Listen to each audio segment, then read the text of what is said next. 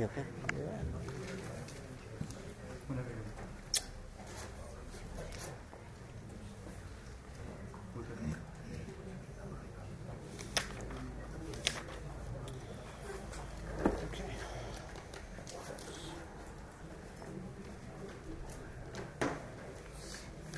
بسم الله الرحمن الرحيم الحمد لله رب العالمين اللهم صل وسلم وبارك على نبينا محمد وعلى آله وأصحابه أجمعين اللهم لا سهل إلا ما جعلته سهلا وأنت تجعل الحزن إذا شئت سهلا اللهم أعنا على ذكرك وشكرك وحسن عبادتك يا رب العالمين. السلام عليكم ورحمة الله وبركاته. So, I am told that we are at the statement وَتُسَنُّ عِنْدَ أَوَّلِ مَسْنُونَاتِهَا إِنْ وُجْدَ قَبْلَ وَاجِبٍ, which is in the middle of page 204 in the commentary, and it is the second line of the fifth paragraph on page 2. Does that make sense? Is that where we are? Huh? I think so. I think that the Arabic that we're looking at now, would be the statement وَيَجِبُ الْإِتْيَانُ بِهَا عِنْدَ أَوَّلِ وَاجِبَاتِ الطَّهَارَةِ وَهُوَ التَّسْمِيَةِ, which we did last week. وَتُسَنُّ عِنْدَ أَوَّلِ مَسْنُونَاتِهَا إِنْ وُجِدَ قَبْلَ وَاجِبٍ وَاسْتِصْحَابُ ذِكْرِهَا فِي جَمِيعِهَا وَتَجِبُ اسْتِصْحَابُ حُكْمِهَا. I think that's the Arabic that we are covering at the moment, and maybe we should, inshallah, certainly, get onto then page 3 as well, which we'll deal with. So the translation of what we're covering today then, it is obligatory, meaning to make the attention, along with the first obligation of purification. What is that? Which is the stating of Bismillah, according to the madhab, right? Okay?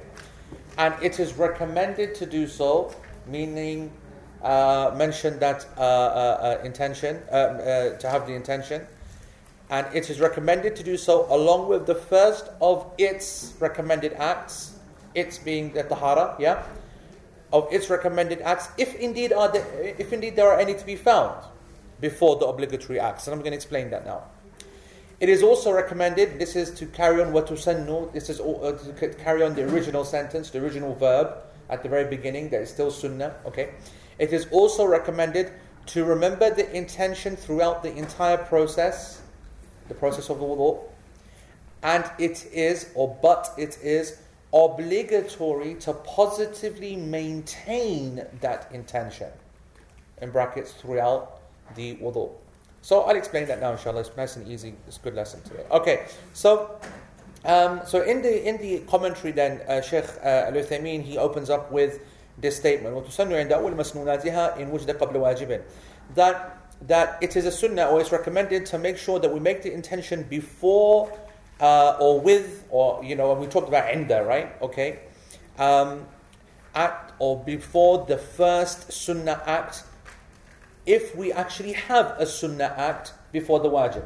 Quick question: what's the wajib that they're referring to? Before the wajib, which wajib are they referring to? What wajib are they referring to? The basmala, okay? To say, or not the basmala, say the bismillah. Basmala, tasmiyah, that's good, To say bismillah. That's what they're referring to. Why is it that they're referring to that? Why is it? Correct. It is the Hanbali madhab alone that considers the saying of the word bismillah to be a wajib. If this was another of the other madhahib, if they are talking about this sentence, that it's sunnah to say it before, with the first sunnah actions, before the obligatory one, what would be the obligatory act for them? The washing of the face, This if it was the other madhahib. Now, what are the sunnah acts then that can be found, okay, before saying Bismillah?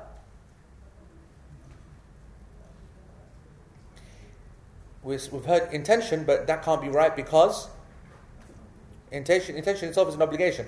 And we are talking about the intention, okay? So we're now talking about the obligation of making the intention, okay? Now, we've already said last week that it is obligatory to make the intention when? before what? Before the first obligation, which is? In the Hanbali madhab, the Bismillah. In the Hanbali madhab, Bismillah. That's the obligation. Now we're talking about what the sunnah is. So that's like the last case kind of scenario. But what is the sunnah according to the Hanbalis? They're saying, well, okay, the sunnah is to say Bismillah, to have the intention. The sunnah is to have the intention actually before the first sunnah of the wudu. Not just the obligation of the wudu, but before the first sunnah of the wudu. So I have a question. What is that first sunnah?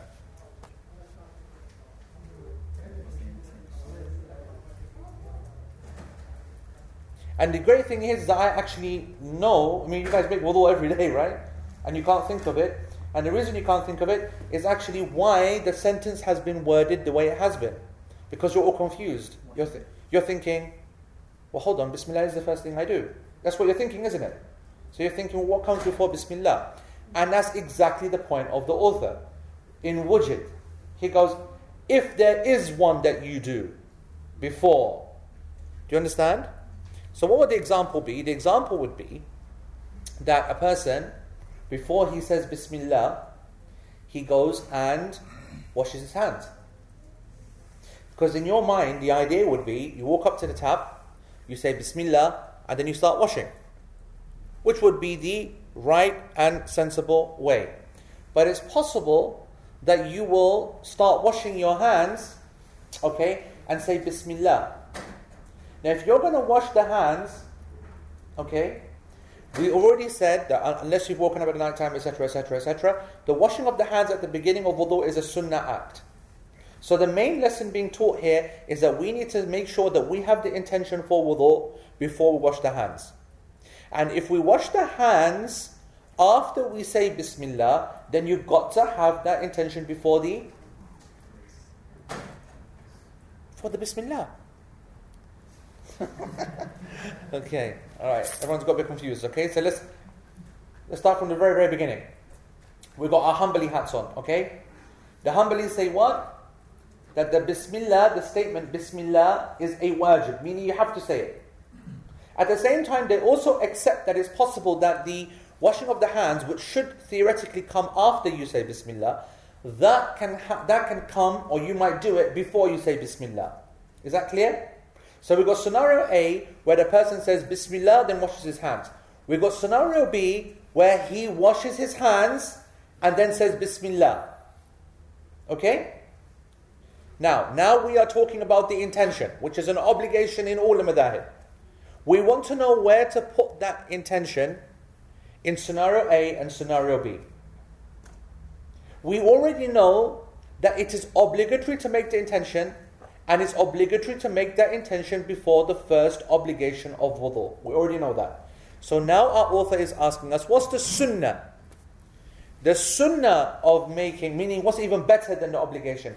What's better is to do it at a certain moment. That certain moment is to do it with the first sunnah act of the wudu. What is the first sunnah act of wudu? Washing the hands. So, in scenario A, when does the intention need to be made? No, before the Bismillah. What was scenario A? No, correct. In scenario A was he says Bismillah and he washes his hands. Yes? So when must the intention be made? Before saying Bismillah.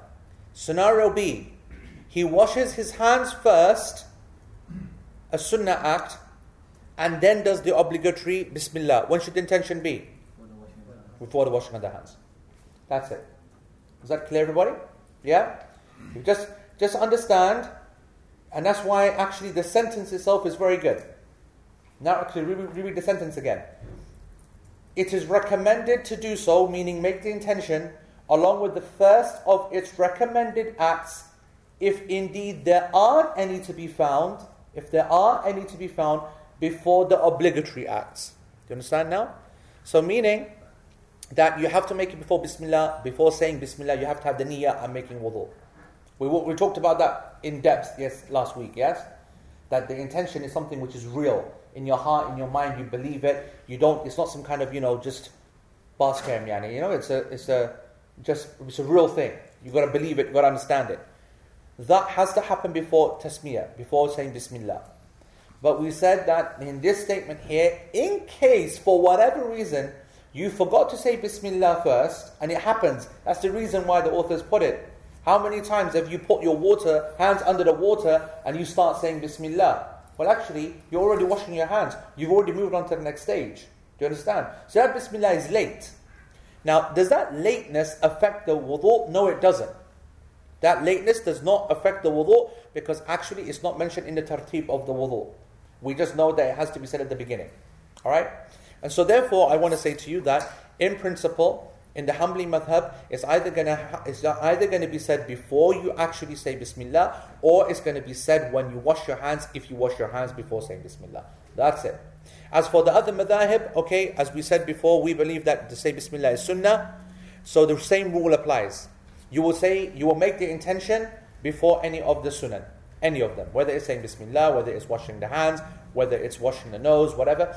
All of the madhahib agree, all four imams agree, as long as you make that intention before you wash the face, the three imams, beg your pardon, okay, Abu Hanifa, Malik, Shafi'i, they say as long as you make the intention before you wash the face, meaning that you might have already washed your hands, and you're thinking, what's this? Oh, wudu. Okay, I'm making wudu. And then you wash the face, your wudu is correct. Is that clear, everybody?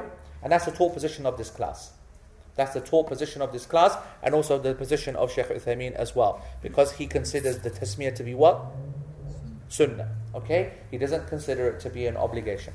Okay? And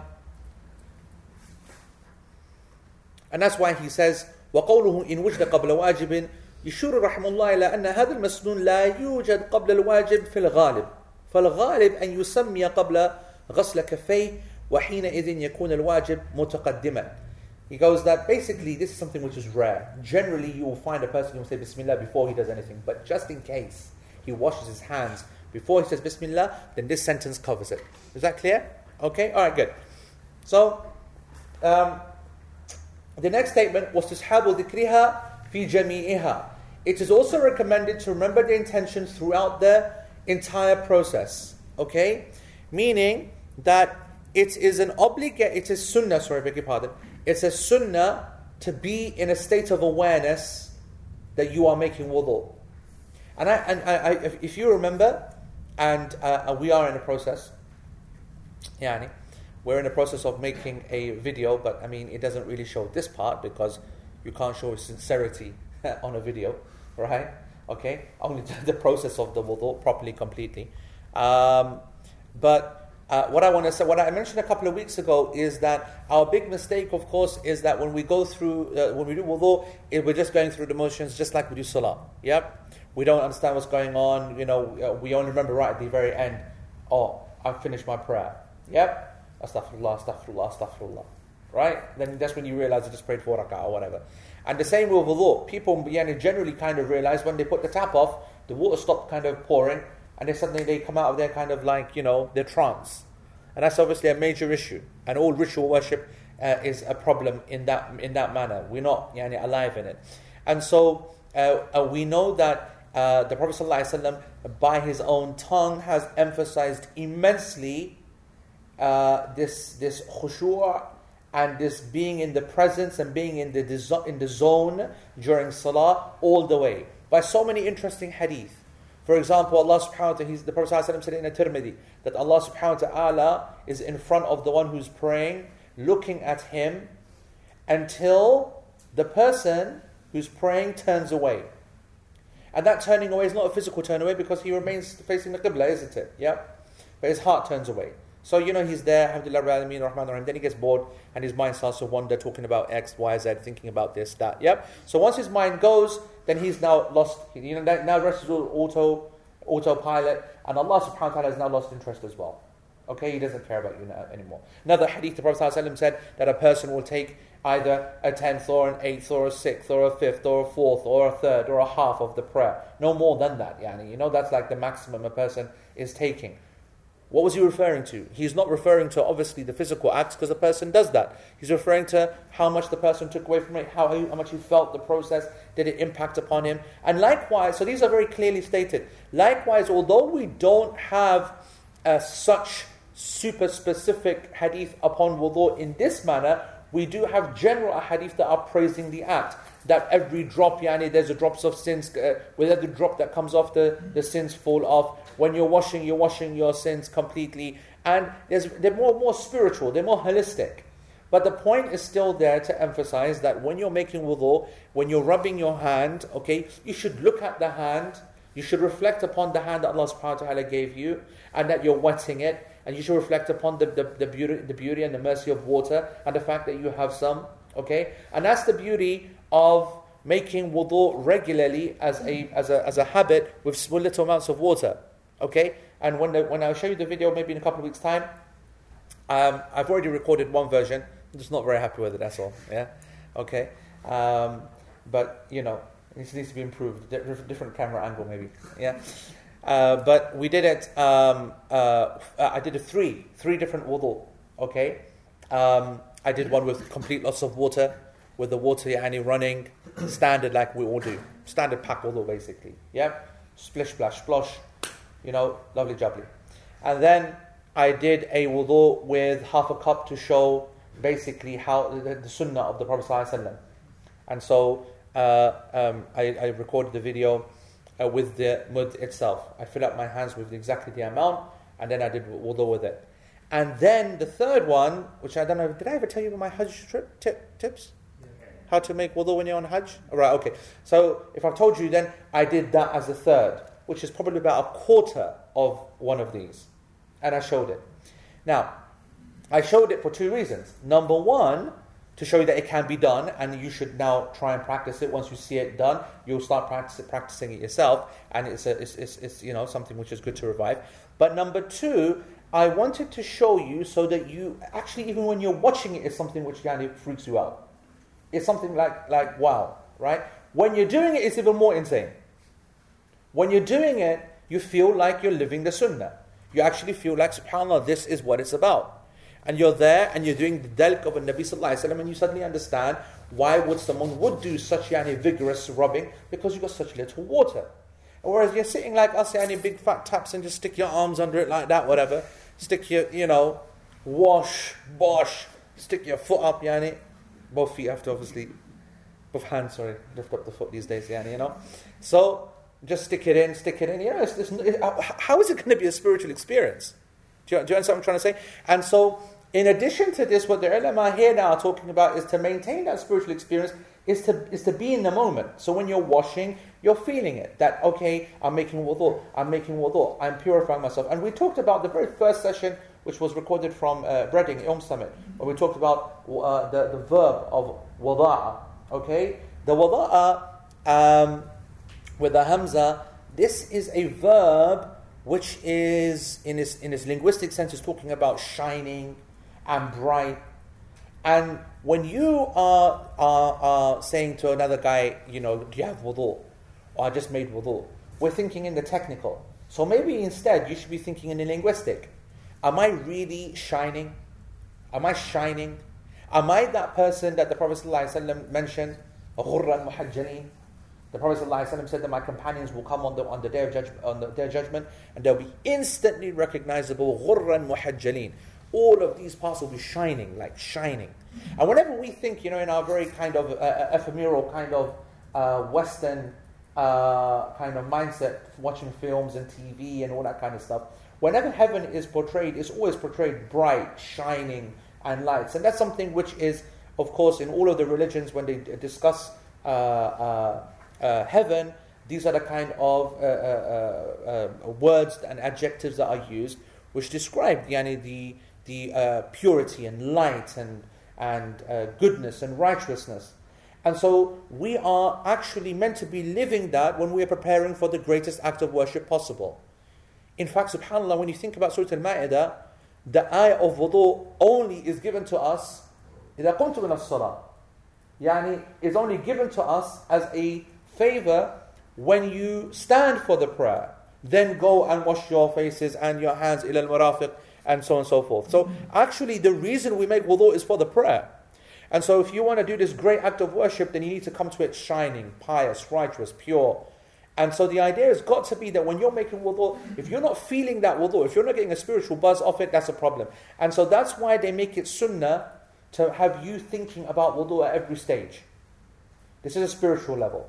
So you're thinking, I'm now, I'm purifying myself here, making sure that nothing is left uncovered. And we talked about that, I think. I think we talked about enough, huh?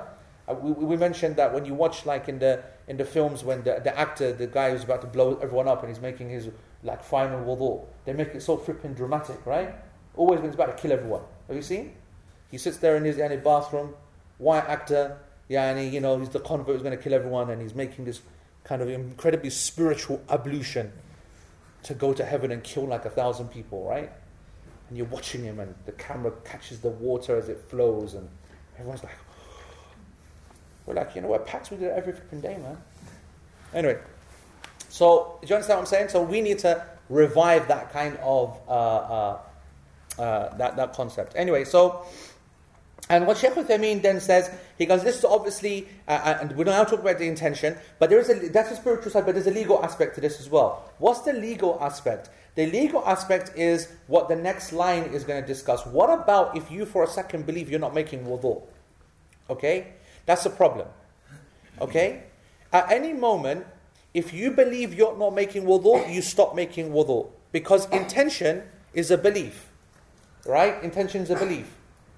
Let me give you an example. I've given this example before in prayer, because when you use the prayer, you'll understand. Then we'll apply it to salah. When you're praying, okay, let's imagine you're in Surah Al-Fatiha, and you're halfway through, إِيَّاكَ نَعْبُدُ وَإِيَّاكَ نَسْتَعِينُ, and then you say to yourself, you know what? This is a disaster. For whatever reason, I'm not concentrating, I'm not thinking, I don't even know what I'm doing, I've lost my mind, I'm about to collapse, whatever. You just come straight out of it. You would just come straight out of the prayer. Because you're not praying. You've just told yourself, I'm not praying, I'm not here, I don't understand what I'm talking about, my mind's going, maybe you're ill, or maybe whatever, I just need to sit down. So you sit down, you have your drink of water, whatever, whatnot, and then you start again. I'm now about to pray, Allahu Akbar. The same example, for example, if you are in the middle of Fatiha, and then you realize, I haven't got wudu. So the second you realize I don't even have wudu, okay, you see people, they go, Assalamu alaikum wa rahmatullah, isn't it? Yeah, to exit the prayer. Have you seen that? Okay, then they go off to make wudu. There is no salam in the prayer. Why is that? Because the prayer is gone. How did the prayer go? Because you said, I'm not praying. That's it. Second you say to yourself, I'm not praying, it's gone. Do you understand? And that's what it means by the intention of any act has got to be there all the way through. Has to be there all the way through. Okay?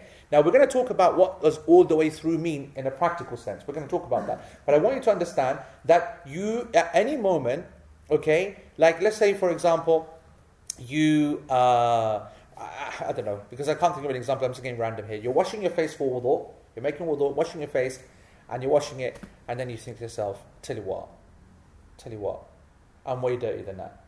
I need to go and have a shower or something. Okay? You need to have a shower. And let's just say, for example, this is, I know it's freaked out, but you're in a area, let's say you're in a farm where you've been working on the farm barefoot and your feet are filthy, and you realize yourself, okay, when you're making wudu, that you know what, as part of my wudu, I'm not going to get myself properly clean. Do you understand? So halfway through the proper wudu, you say, sack this, I'm going to have to go and have a shower. Now the shower, to get to the shower, you have to go over a carpeted area to go into the shower room. And you can't afford to walk on that carpeted area with dirty feet, and your feet are dirty. Okay? So you carry on your wudu, which it isn't because you're not intending it anymore, you've said, you've already made the intention, I'm not going to have a shower. And you wash your feet. I.e., what I'm saying is that you complete the physical actions of wudu. Do you have wudu? No. No. You have no wudu, even though you did the physical acts of wudu, even in the right order, even the right amount, you don't have any wudu because you said to yourself, I'm not having wudu. That's the point I want to make. Okay? And then when you then go over there, and then obviously you need to make another new intention in the shower, and then you start again, or whatever. Does that make sense? Okay? That's what we're talking about when we're talking about having an intention and having a belief. Now what Shaykh Uthaymeen just mentions at the end, before we move on to the next point, he said that it being a sunnah to believe something is more for your benefit. And if your tongue said something else, he gives an example. What if a person was to say, I'm not making wudu. I'm not making wudu with his tongue, for whatever crazy reason. But his heart, he still believes that he is making wudu. Is he got wudu or not? What do you think? Yes. Why? He thinks he's got, but he says, I don't have wudu. Actions are by intentions. Okay, fine. He says, I don't have wudu. I'm not making wudu. But in his heart, he knows, because this is istishab. This is, istishab comes from the word sahib. Istishab is to take a companion. The sahaba, is a companion, right?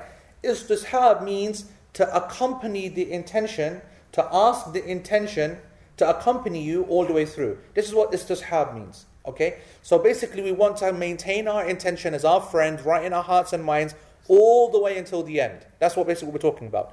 Let's say that in your heart you still believe that you're making wudu, but on your tongue you say, I'm not making wudu, for whatever reason. Are you in the process of wudu or not? yeah, Yes. Why? it's not an intention. That's right. Okay? That the intention is not something which is based upon what you say. The intention is a belief. Yes? It's a state. It's not a statement. It's a state, not a statement. So as long as you believe, that's what counts. Whatever you say doesn't change it. Whether you make it as long as you want, short as you want, speak in Urdu, Pashto, whatever, I don't know, whatever language you want to choose.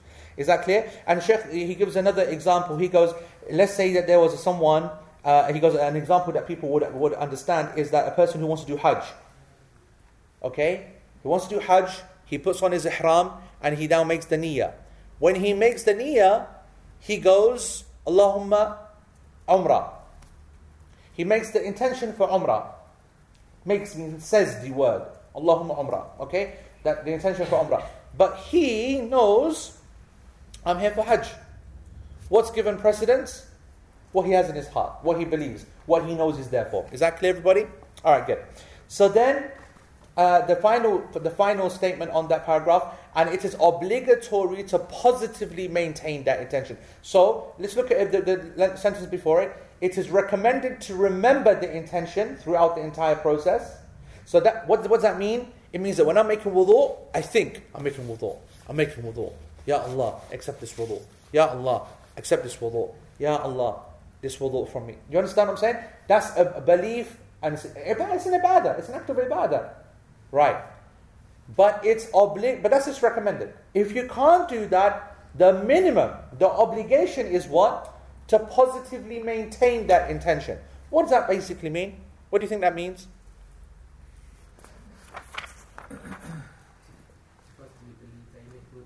No, that's constantly believe is the one before. So if I say it's obligatory to at least positively maintain it, it means? To not change it to something else. Correct. That you do not intend its breaking. Meaning that once you started off at the beginning saying that I'm making intention to make wudu, job's done. Until you say I'm now reading a book underwater or something. I don't know where that comes from, but some class. Anyway, the point is that you change it to something completely different, okay? You're still making wudu. Do you understand? Okay? This is the point that Shaykh wants to say. He goes, if you've understood that, then that means we can sum up the issue of the niyyah by saying there are four states, or 4 situations, 4 scenarios that you can have a niyyah. Okay? 4 of them. The first one. أن يصلح ذكرها من أول الوضوء إلى آخره وهذا الأكمل الأحوال. the first is to be in the presence, to have the intention in your heart and mind from the very beginning until the very end. That's the best. You start off, I'm making wudu. You're telling yourself, you're really enjoying the process. And you know what, brothers and sisters? Okay, even though you haven't seen the video, tomorrow or on the weekend, if you get an opportunity, make your wudu with half a glass of water. Just challenge yourself. If you've never done it before, it'd be insane. Trust me. It'd be an awesome experience. Go out there and just say, right, you know what? I'm going to get myself some water, okay? In a glass, I'm going to go at it. I'm not even joking, okay? You watch this, you can see this water here? Okay? Watch that, yeah?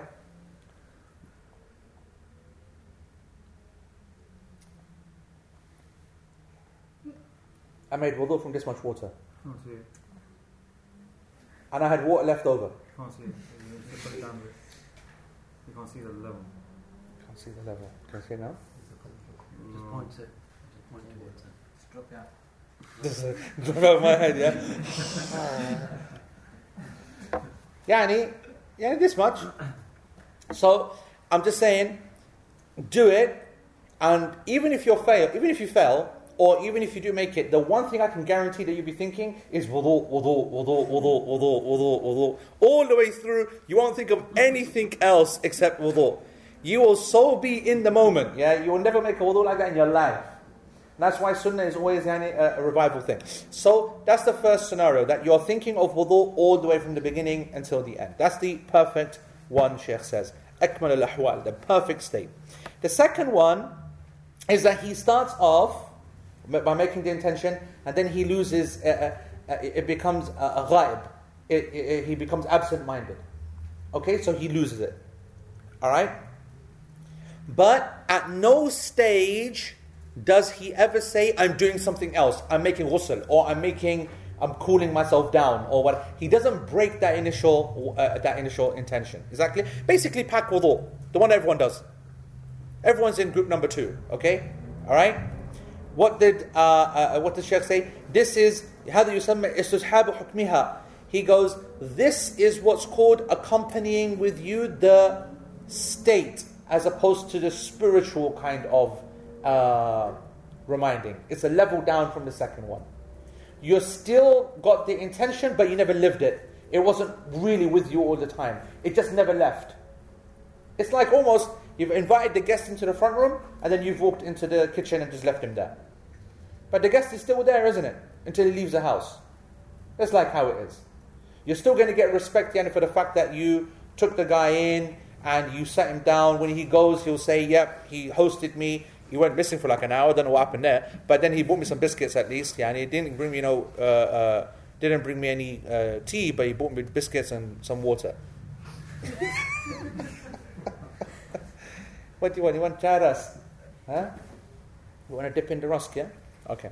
So that's the second state. He goes, the third state is, or the third scenario, I guess, okay, is the one I just gave you in the barn. He starts off with the intention of wudu, and then he intends to stop it. But he continues on and does all the actions anyway. Okay? Does this person have wudu? No wudu for this guy. Okay? So the third scenario is a person, he goes, I'm making wudu, and he does everything, and he washes his head, everything, he gets right to the feet, right up to the feet, and then he goes, I'm not making wudu. But then he washes his feet anyway, because he needs to wash them. Even though he's done everything in the right order, he has no wudu, because he intentionally, actively cut his intention out. That's the third scenario. Okay? And then the fourth one, okay, is that he makes the intention at the beginning. It doesn't matter whether he remembers it or forgets it or not, or what, the intention throughout. Then he actively says to himself, right, I'm done with wudu. I'm not making wudu anymore.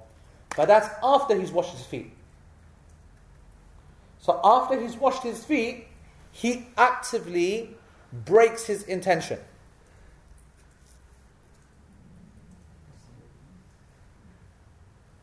What do you think? It's not really done. He still hasn't done the dua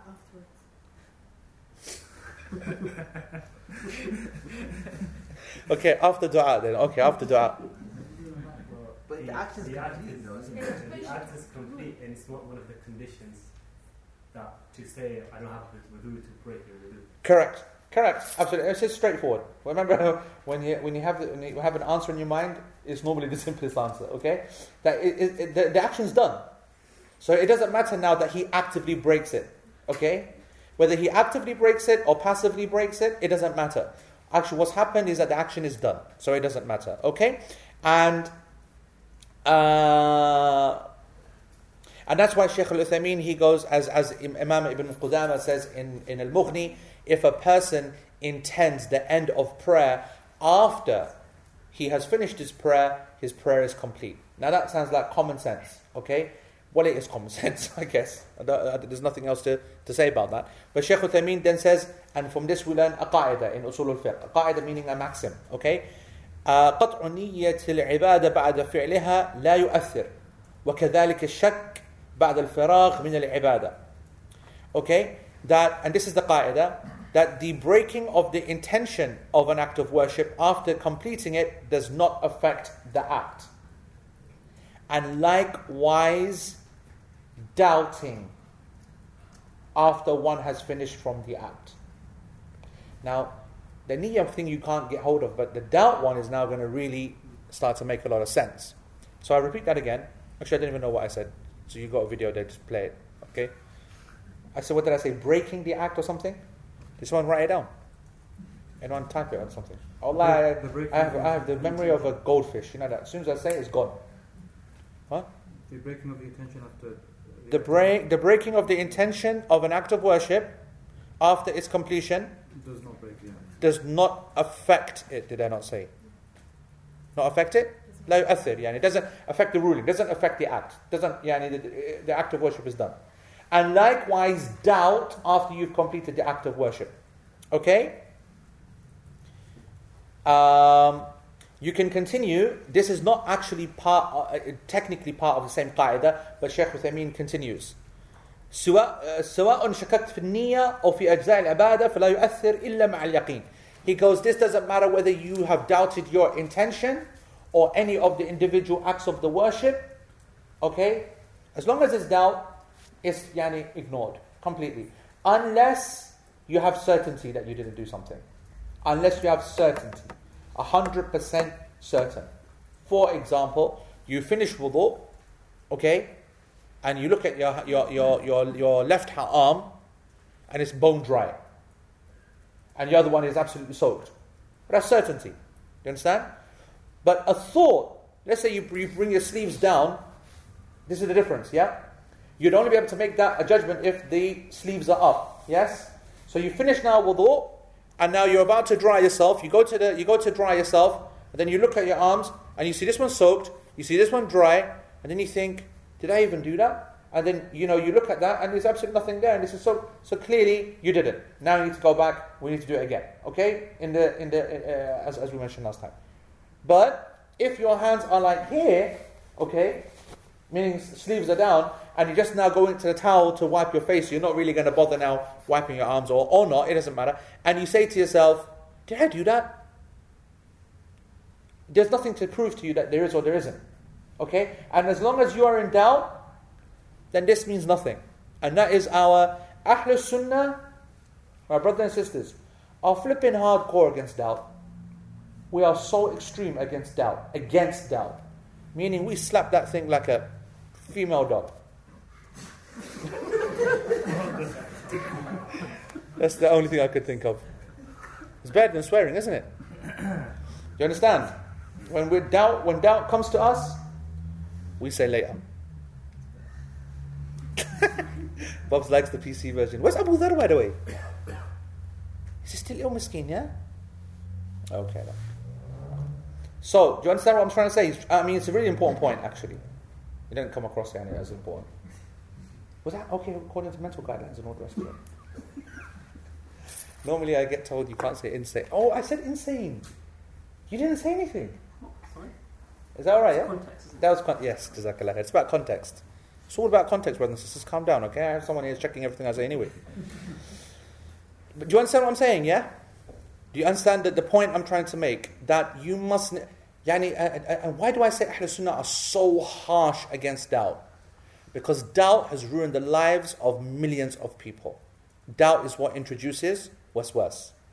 And you start to say to yourself, did I not? Did I not? Have I not? Did I pass wind? Did I not? Was that, did I feel something there? No, I didn't. Is that me dripping or not? Did I wash myself correctly or not? Did I use enough paper? Did I not? Did I feel something go out there? No, did I? Did I wash myself properly? Did I not? When I was praying, did I go and for this? Did I? It's from shaitan. 100% from shaitan. And that's why I said, Ahlul Sunnah, they look at it, we'll slap it one, kick it out of touch, and just move on. The only time we ever consider anything is when 100% certainty comes. The Prophet ﷺ, subhanallah, when he prayed that Dhuhr prayer, 5 rak'ah, Bukhari. When he turned round, he himself didn't feel, but he was alright. But he saw people chatting, whispering, this, that, whatever. There's people and then one man, subhanAllah, he had the guts to say, was that something new? I mean, was 5 rak'ah So he already had a feeling, heard all that noise, man stood up as well and said it, companion, not some joke, companion, all trustworthy people. The Prophet ﷺ stands up, walks around, goes to the pillar, leans against the pillar, thinking whatever. He goes to Abu Bakr, is it true what they just said? Do you understand what I'm trying to say? Meaning certainty's got to be certain you're going to make me do an act of worship again, or correct something. Yeah? And if it's doubt, then it remains out of our we don't give it consideration. So now Shaykh Uthaymeen gives a few examples. Let's talk about a few examples here. So he goes,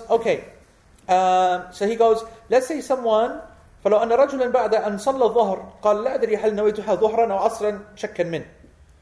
Okay. He goes, if a person, he goes and he prays dhuhr. Then after it, he goes, you know what? I don't even know whether I prayed dhuhr or asr.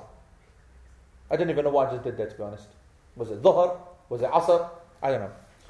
So Shaykh Uthaymeen goes, as long as that guy came to the masjid at dhuhr time for praying dhuhr, end of story. That's it. There is no doubt. What the hell are you doing at that time? Why did you come to the masjid except to pray dhuhr? It's that simple. We don't need to make it any more, when you stand up at 1 o'clock at home or in your office, whatever, you're not standing up thinking asr. You're thinking dhuhr. You're thinking lunch. You're thinking lunch, right? Now, this is the key. Because Shaykh Uthaymeen now talks about that, okay? He goes, we'll come to that in a second, okay? Let me just finish from this point. This goes back to the qa'idah. What did we learn from the qa'idah? What did the qa'idah say? When the action is complete, no, talk about doubt now, yeah? You have doubt after the action is complete. Yeah, then? No, it's fine. It's not considered. Action was complete.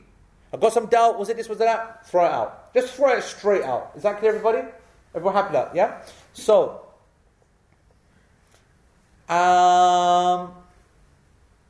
he goes, another example, he goes, after he finishes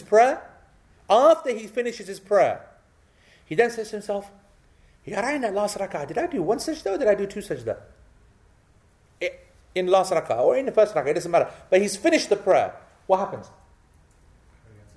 It's done. It's done.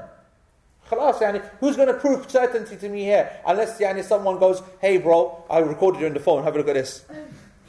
Then really, you're an unlucky boy, isn't it? Some weirdos videoing you and he shows you the proof. Well, that's another game altogether, right? But in the absence of that, okay, absolutely don't care. Whoever says that to you, that voice, tend to get lost. Yep. So, say for example, you made wudu. Yep. You actually did forget to wash it that time. Yep. However, you're uncertain, so you go and pray.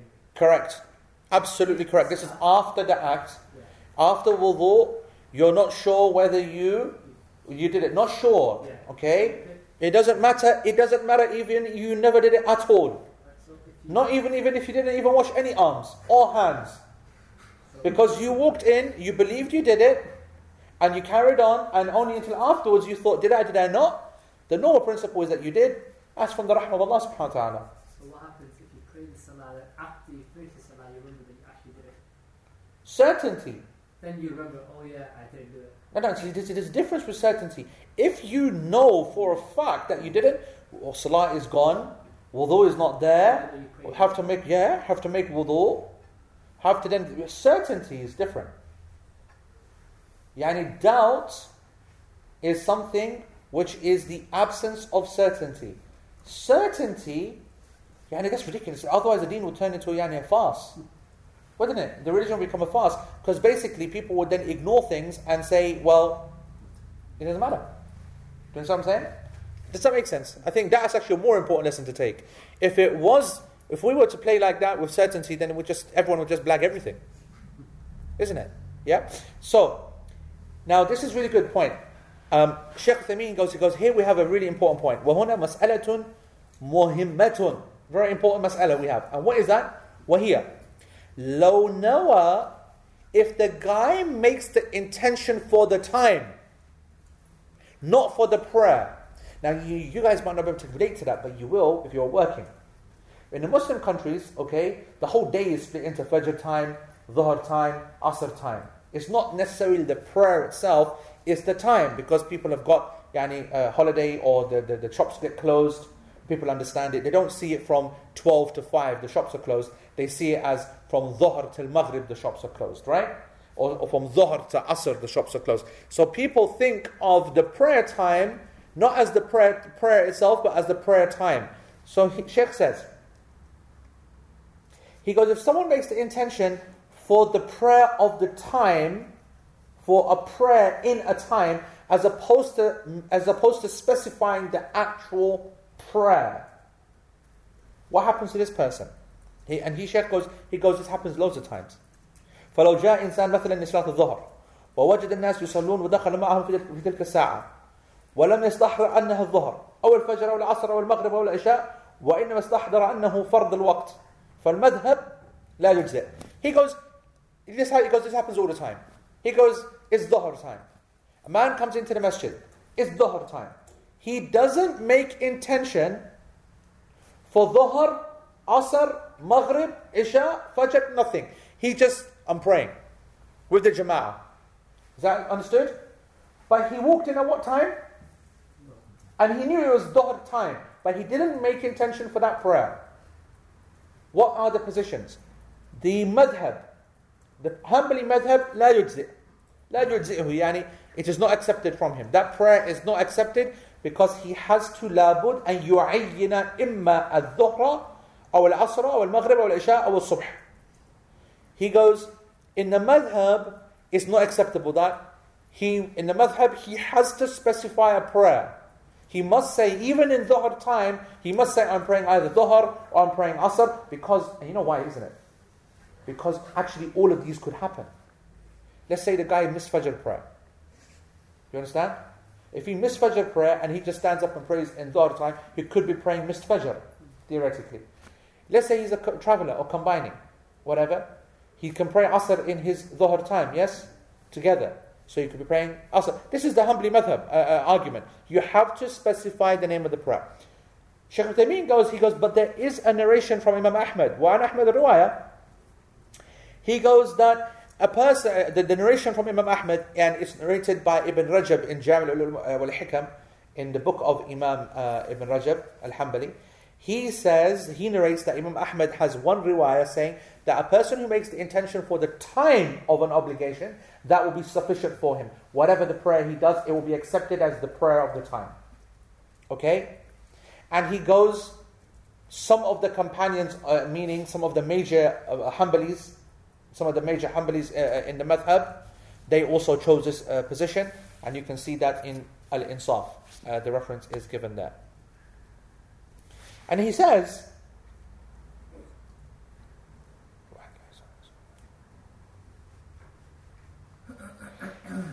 he goes that you'll be surprised how many people do this. And I guess the closest that we'll ever get to it is the idea of lunch. If you're a working kind of guy and you go into your lunch break, you might not be thinking Dhuhr, but you know that lunch is around Dhuhr time, and then you know that I pray in my lunch break. I pray in my lunch break. Sometimes you might go into your lunch break and you might stand up and pray. You might not even think of the name of the prayer. Anyway, the reason that the mas'ala is being mentioned here is that it exists and it's definitely better to be on the safe side. Shaykh Uthaymeen does not give his opinion.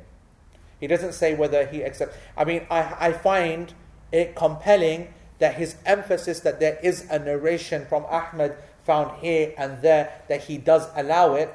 I find that in my experience with Shaykh al-Uthaymeen that he's leaning towards that it might be acceptable if a person did forget.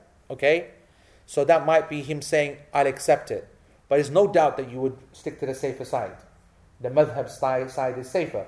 I.e., make your intention each time, inshallah, for the prayer and not for the time. And he gives, based upon this, a mas'ala. He gives a mas'ala. He goes, a person comes to the masjid at dhuhr time. Doesn't intend the dhuhr prayer itself. Okay? He comes to the masjid at the dhuhr time. سلم من ركعتين من الظهر بناء على أنها فجر. He comes to the masjid. He doesn't think anything. Allahu Akbar. By himself. He must be praying by himself. Okay? Actually, it doesn't say masjid. Let's just say dhuhr time. He's praying. After 2 rak'ah, he goes, Assalamu alaikum wa rahmatullah. Assalamu alaikum wa rahmatullah. Because he thought it was Fajr prayer. So he gave the salam thinking it was Fajr. Even though he's praying in Dhuhr time. What does this person do? Now, what does he do? Does he, 2 options. Stand up and fulfill 2 rak'ah more to make it 4, or does he start again? He's given salam. He's given salam. He's given salam in the middle of a 4 rak'ah unit prayer. After 2, intending nothing, intending that he gave salam, thinking that it's Fajr. He started praying in Dhuhr time, knowing that it's Dhuhr time, but he starts praying and then he's got this, but for whatever reason, he gives salam after 2, loses the plot completely, and, he thinks it's Fajr and khalas. Did you read Fajr in the morning? It's a good point. It is a good point. And would it affect the ruling? Would it affect the ruling? Didn't, then he has to pray Fajr first. No, it doesn't affect the ruling. You know why it doesn't affect the ruling? Because he believed it was Fajr. So after he's done the 2 rak'ah, Yes. he realizes it's all the time. Correct. Exactly, that's the question. After he's given the salams, he's looked out and seen broad daylight, He's got to start his prayer all over. and he's now realized, hello, it can't be Fajr. This. So we got a scenario here. Remember, he came into the masjid at Dhuhr time. This is based upon the whole idea of niyyah for the time and niyyah for the prayer. So after he's given salam, he's like, oh, hello, and whatever. Is that clear? Well, answer. Let's have a hand vote, okay? Have a hand vote on which one. The first one is he stands up and completes the prayer. Okay? Those who say he has to start the prayer again. Okay. Bob's justified. It's because he's made the intention well, he's not made the intention, but he's praying. He's not made the intention. The madhab says you can't make the intention for the time. Okay. Yeah? So he's praying Fajr. He's like thinking about Fajr. Yep. And so that prayer has nothing to do with the whole. Anyone want to add, support, negate? He's actively changed his intention from one to another, so he's broken the first action. But he never had the intention to pray the Dhuhr anyway. Yeah. No, he didn't. He started with the intention to pray Dhuhr. He didn't. No, he didn't. He didn't. Only as in the Started time with of Dhuhr. intention. Just time, just general, yani, here I am, I'm flexing, yani. Walked into the masjid, some chilling, looked like Dhuhr time, the siwagwan, yani. He's just kind of chilling out. Go on. So had he prayed that prayer in Fajr time, even without an intention, it would be okay. But because he's in Dhuhr time, it's Yep. not. Why not? Because it's the wrong time. Because the wrong time. Yes. Wrong time for the So Fajr prayer, you He mean. didn't have an intention to pray. Right? any particular prayer. Okay. It just happened to be in Dhuhr time. He prays 2 rakat. Okay. So he finishes. Okay. Anyone else? Make it. Yep.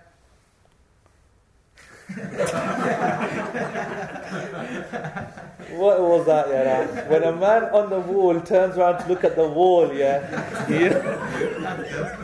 that is desperate, isn't it? Why put your hand up in the first place? And then Kasmi, why put your hand up when you know there's a wall behind you, and then you realize you get asked, and then you look at the wall because there's going to be lots of people behind you on the wall. I like Kasmi, alaka. It's over, it's obligation.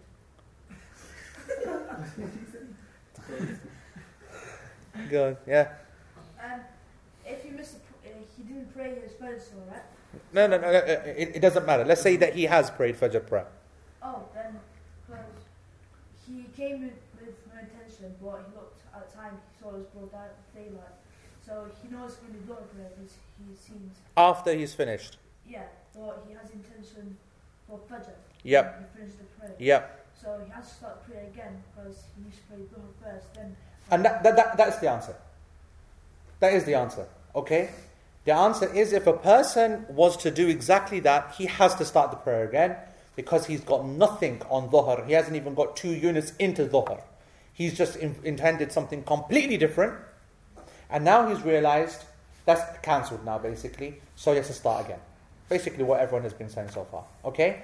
Now, when would there be a scenario where he can stand up and continue? Is there a scenario where that could be recovered? When he's praying. If he was praying the Dhuhr prayer. Correct. Dhuhr time. If he was praying Dhuhr in Dhuhr time, knowing that he's praying Dhuhr, and then he gave the salams both sides, dang, okay, and he's out, then he realizes, hello, what have I done there? Yes, he can stand straight up, and that's what he should do, and he carries on with the prayer. That salam doesn't affect the prayer at that moment, He carries on because he still thought there was prayer. He's made a mistake, basically. And so he finishes off the 2 rak'ah, and then at the end he will do sajda salam.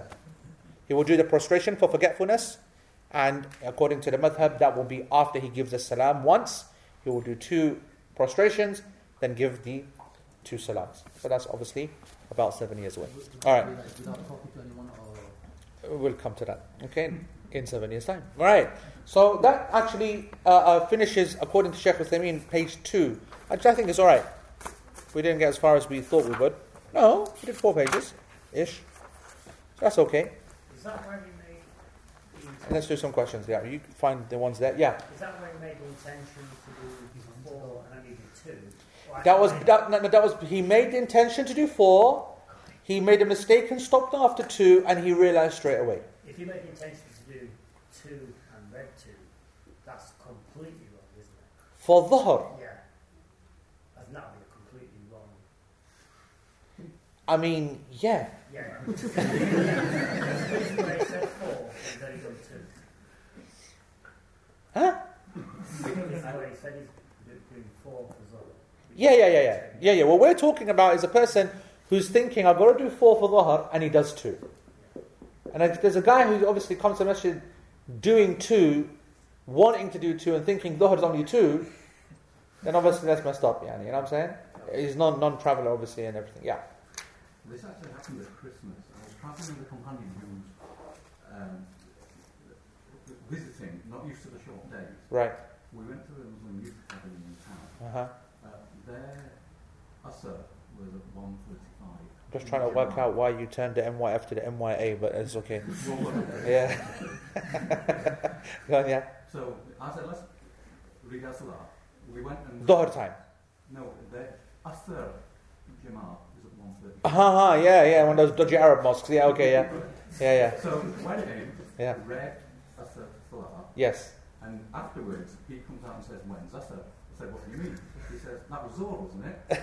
So he's made Nia Yep. the Zuhr, Yep. read Asr behind the Imam. So I want to answer that question, but I want to first understand, you prayed Asr. Yeah. Where did you pray your Dhuhr? I met him, I played my You see? I want to make sure, you see, brother. I know you're blagging it, you know what I'm saying, yeah? Okay, that's right. So that miskin, he hadn't prayed Dhuhr at all. No. Yeah, and you already had. Yeah. And because you knew that this is Asr time, you walked in expecting Asr, he walks in expecting Dhuhr. Yeah. Excellent.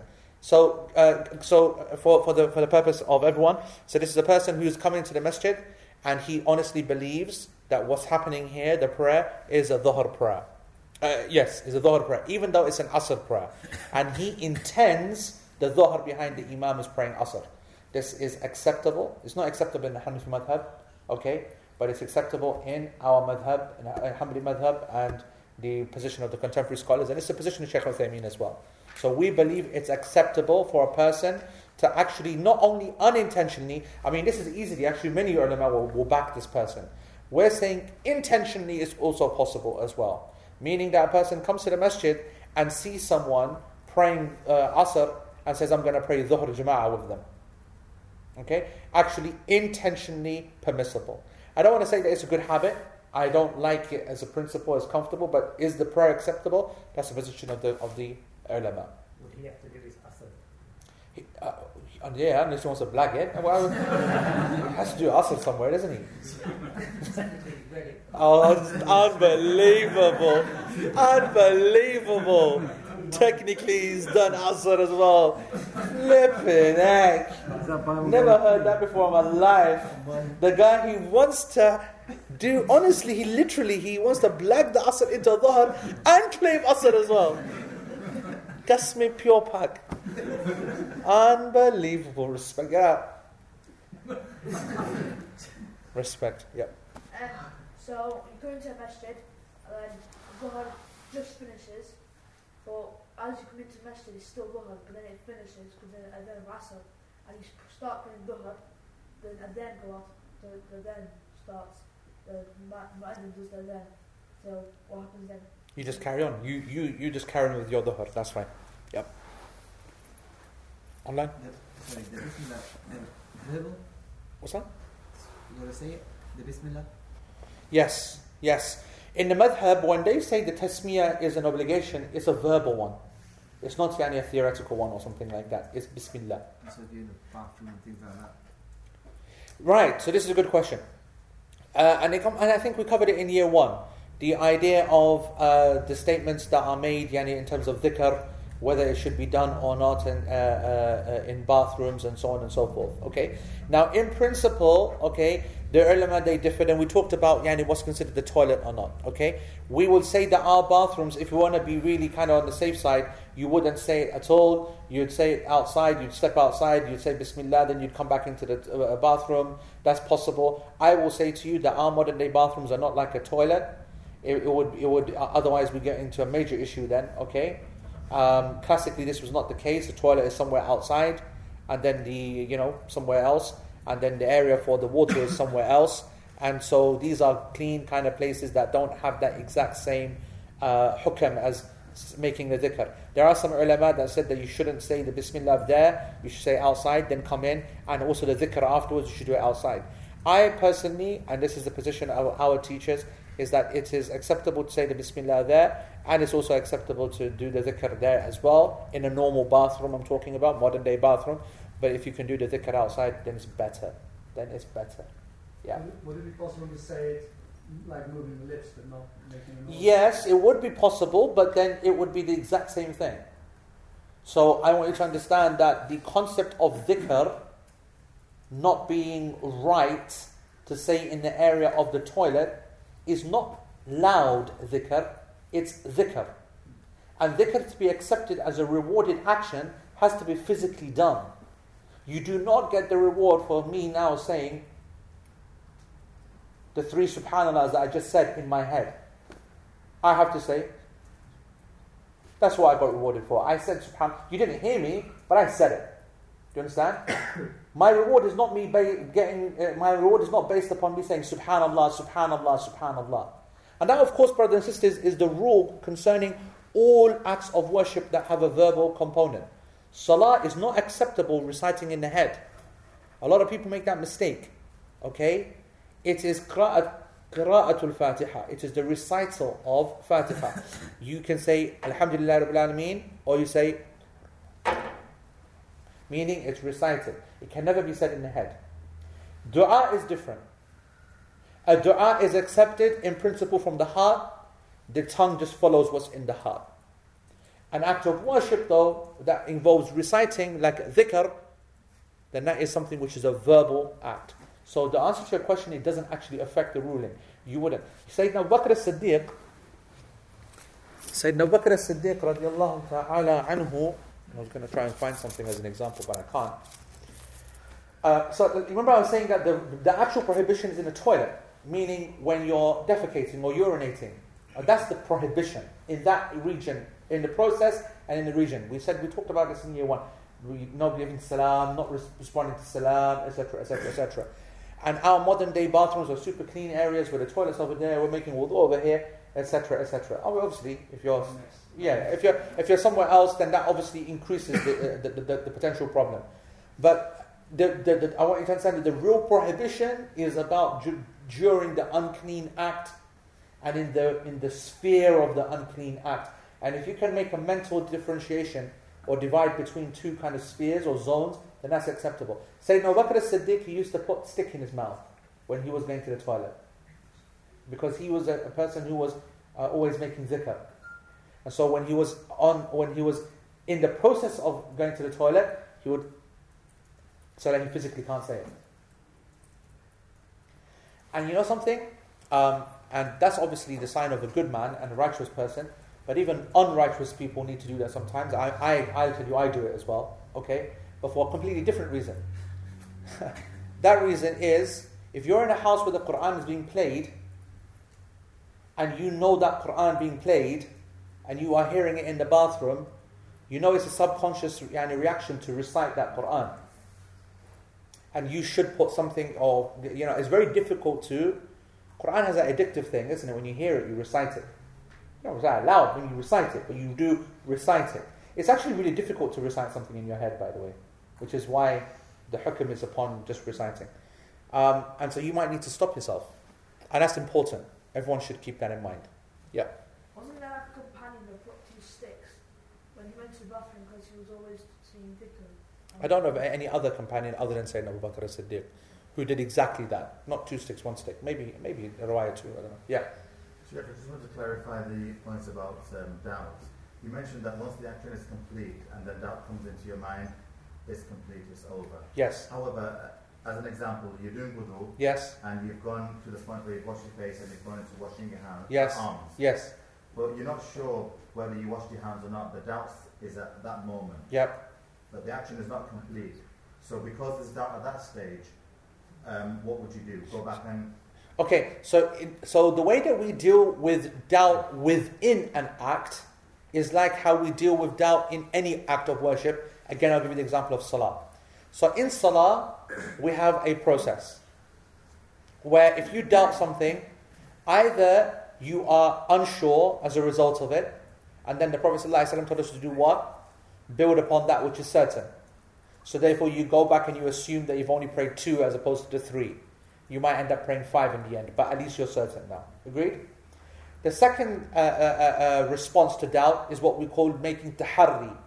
Meaning you sit there and you think about it, and this is narrated in the hadith of Musa al-Ash'ari, and what would happen is that you would play it over, you'd have a little think about it, and then you'd suddenly realize, I'm okay.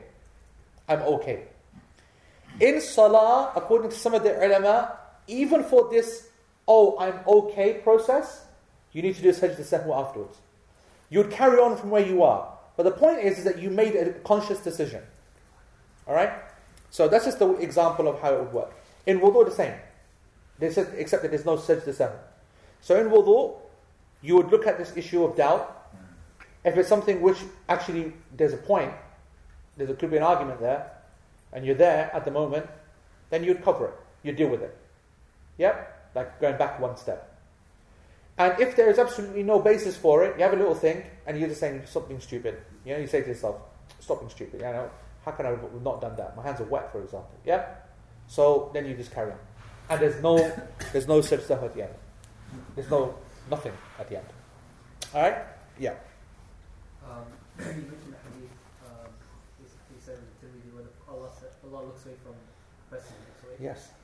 say for example you lose concentration midway through salah, then you regain your concentration. Yes. Does Allah then pay attention to We you? don't know. Allahu A'lam. Good question.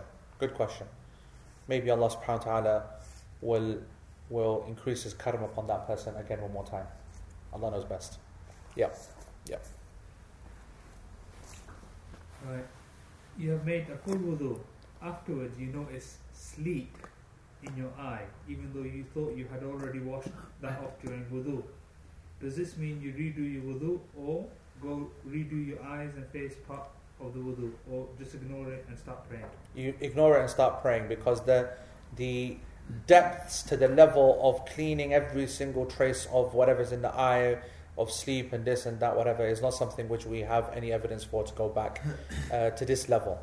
Shaykh Uthaymeen is going to give an example next week where he says that if a person is wearing a ring, it is not obligatory to take that ring out, to take that ring off rather, or to remove your dentures, for example. Meaning there's a general understanding that you would wash and then you would kind of just rub that area, and that's basically covered. You don't need to take the whole thing off and so on. You give it a general rub and you understand that it's washed. And afterwards, if you found, if it's possible that there's part, it's not that you find, it's just not considered. So he would just clean his eyes. That's what he would do. Nothing affecting the ruling. And Allah knows best. Either you have doubt and certainty, it doesn't remove certainty, or you're certain. So I don't understand why you said that you would still do a sajda sahoo if you had a bit of doubt. So, first of all, some of the scholars, they don't accept this. This is a khilafi issue. The concept, and that's why we should never bring up subjects that are out of our thingy. But yeah, let's not entertain that. That is correct. The question is correct. In the chapter of Sajdat al-Sahwu, there are some ulama that do not consider a category which is called taharri. What does taharri mean?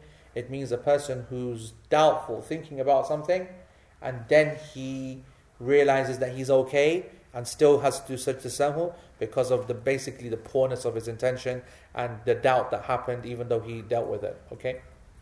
That is a controversial hadith, and not controversial, meaning it's differed over. So let's not get into that now. Have any more questions? 3. Go on. Is it okay to recite Dhuhr and Asr out loud for the sake of concentration if praying alone at home? It says not haram in the outright sense, but this is a bid'ah, and from the point of the bid'ah, it would become haram. Meaning that it is against, if a person was to do it by mistake, if a person was to do it out of desperation on a one-off occasion or something like that, then maybe Allah subhanahu wa ta'ala will forgive it. But in principle, to believe that it should be done, or that, it's better for me and I should do it, this is a pure bid'ah. This is you claiming something is better done than the way that it's been legislated, and therefore that would fall into innovation. That would be haram then. Praying in Jama'ah, can we listen, or do we have to move our mouths and recite? Right.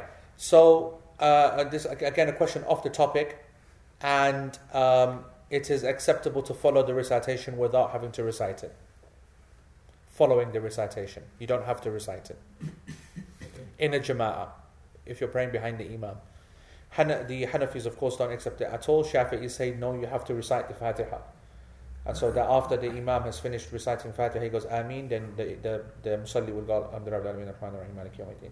This is in a congregation. But the position of Ibn Taymiyyah, Shaykh Uthaymeen, myself, our taught position in the fiqh of salah is that a person doesn't have to recite out behind the imam, just follows the recitation without moving his lips. Last question. You mentioned fiqh of salah. Someone's asking, when are you going to be doing it in London next? It's actually an interesting question, because I don't think it's that far off. It might come back within a year maybe, or a couple of months. No, not a couple of months. Meaning it might be at the end of this year. Which reminds me, next weekend I'll be teaching the fiqh of death. That's coming Friday, next Friday. So in 9-10 days time. The fiqh of death, brothers and sisters, for those who don't know, and please tell your friends and surrounding people in this region, because it won't be going to Bradford, so you want to be telling the people towards Leeds, Bradford, that side, and so This class is a double weekend class, okay? And it's obviously covering the concept of death itself, the actual process of death, and the Islamic rulings concerning death, the process, post-death, and the rulings concerning the family, and then the washing, and then the kafan, and then the dafan, which is the burial, and all the actions that are surrounding that, and then the rulings about what happens afterwards in terms of what is done for the dead, and all the controversies surrounding that. And then it will be covering the concept of grief and mourning, and condolences, and the fiqh rulings concerning that. It will be covering the